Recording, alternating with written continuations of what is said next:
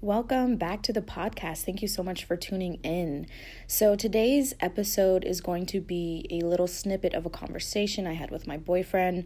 Right now, I'm taking a class taught by Tori Washington, and she is teaching a wealth embodiment flow masterclass. It's a 3-month membership, and I'm learning so much, and just pairing it with what I already know, past learnings, things like that. So hopefully you're able to pick up some gems from the conversation and enjoy.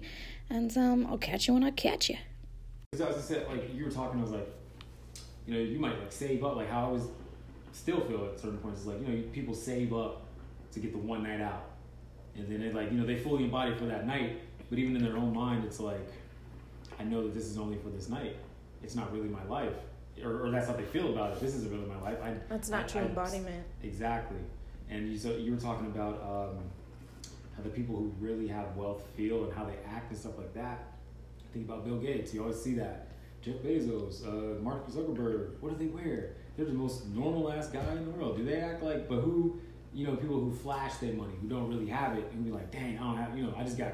Because they think money. Wealthy people feel that way. Exactly. They don't truly know what wealthy people feel like. It's a normal Joe Schmo looking at Mark Zuckerberg. Right? Billionaire. And that always brings me back to the time when I was working at the bank. And this one guy came in. He had hundreds of thousands of dollars in multiple accounts. He had maybe 5-6 accounts.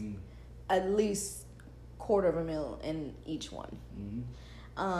Personal accounts, business accounts, whatever. Homeboy wore the same white, tattered, like cheap ass 90s looking jacket, the same dirty ass sneakers, same blue jeans from like Wrangler, and a t-shirt. The t-shirt was different, but everything else was the same. Never combed his hair. Super fucking friendly. Super friendly. And it's like culture will, I think of Instagram with those motivational quotes with the cars and the big houses and shit. That works for some people. I feel like that works when you're at the entry level, when you're like first maybe beginning on your journey. And yes, that is aspirational, but you're still living in 3D at that time. Yep. I said goddamn. Oh God, my bad. I'm so sorry. Go. I said goddamn. Like that's people who aren't wealthy projecting what they think wealthy feels like, versus wealth is, hey, I woke up today, it's a great day, and I can say yes to anything I want. That's what wealth is at the bottom line. Wealth is, I woke up today and I can say yes to whatever I choose. That's wealth. That's what wealth feels like. And once you realize that you don't need money for that statement to be a reality in your life, you do not need money to be able to say yes to whatever you want today. Exactly. So once you realize that, and then you incorporate it into how you live, boom, money. Yeah. Detach, and that's why they say, detachment. I feel like all these people, when they give it manifestation advice, it's like, yeah, they are telling you the keys. Yeah, you do have to act, believe, receive. You do have to, or believe, see, believe, see, whatever. Ask, believe, see. You see? Yeah. Anyway, you do have to do those things. You are key points of manifestation, but that's just the surface level.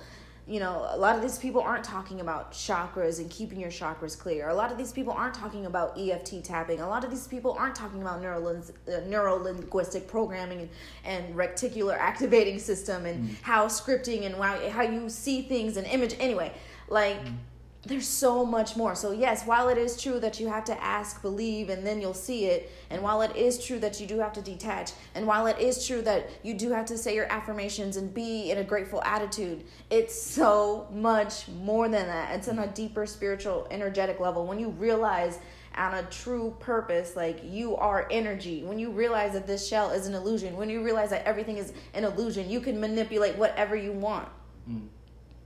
Yep. But people think that they're humans doing cool things, working with the universe. No, you are the universe working with the universe. And when you realize what that actually means on a powerful level, like, yes, everything is a yes. The universe doesn't experience no. That is a human construct. That is a cultural construct. The word no. Yeah.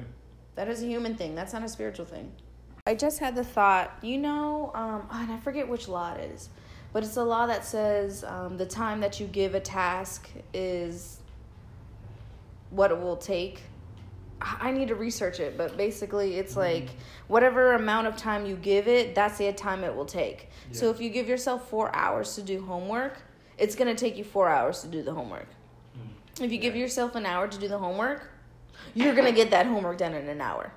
I forget what law that is, but anyway. Like, you know how they have Murphy's Law? They have, look it up yourself, shit. Yeah. But yeah, that law. Okay, so I'm applying it to, I had this thought, what if you applied that law to money? The amount of money you have to live your life is the amount of money that comes to live your life. Once you make the choice, again, going back to that, you're not manifesting it, you're simply choosing it, and that's what brings along the manifestation. I'm thinking, because law of correspondence, if it's true for one thing, it's true for another thing. Like the time that you give it is what it is going to be. Yeah. So if you think it's like, I'll probably get it eventually, it'll be eventually. Eventually never happens. Or it might. That's eventually. You know? And it goes back to that confidence energy. Like when you're speaking your word with confidence, your subconscious has no choice but to decide. You know what I mean? Or but to comply. Yeah. Because it's like you're confident about the shit that you're accepting as truth. So it's going to happen.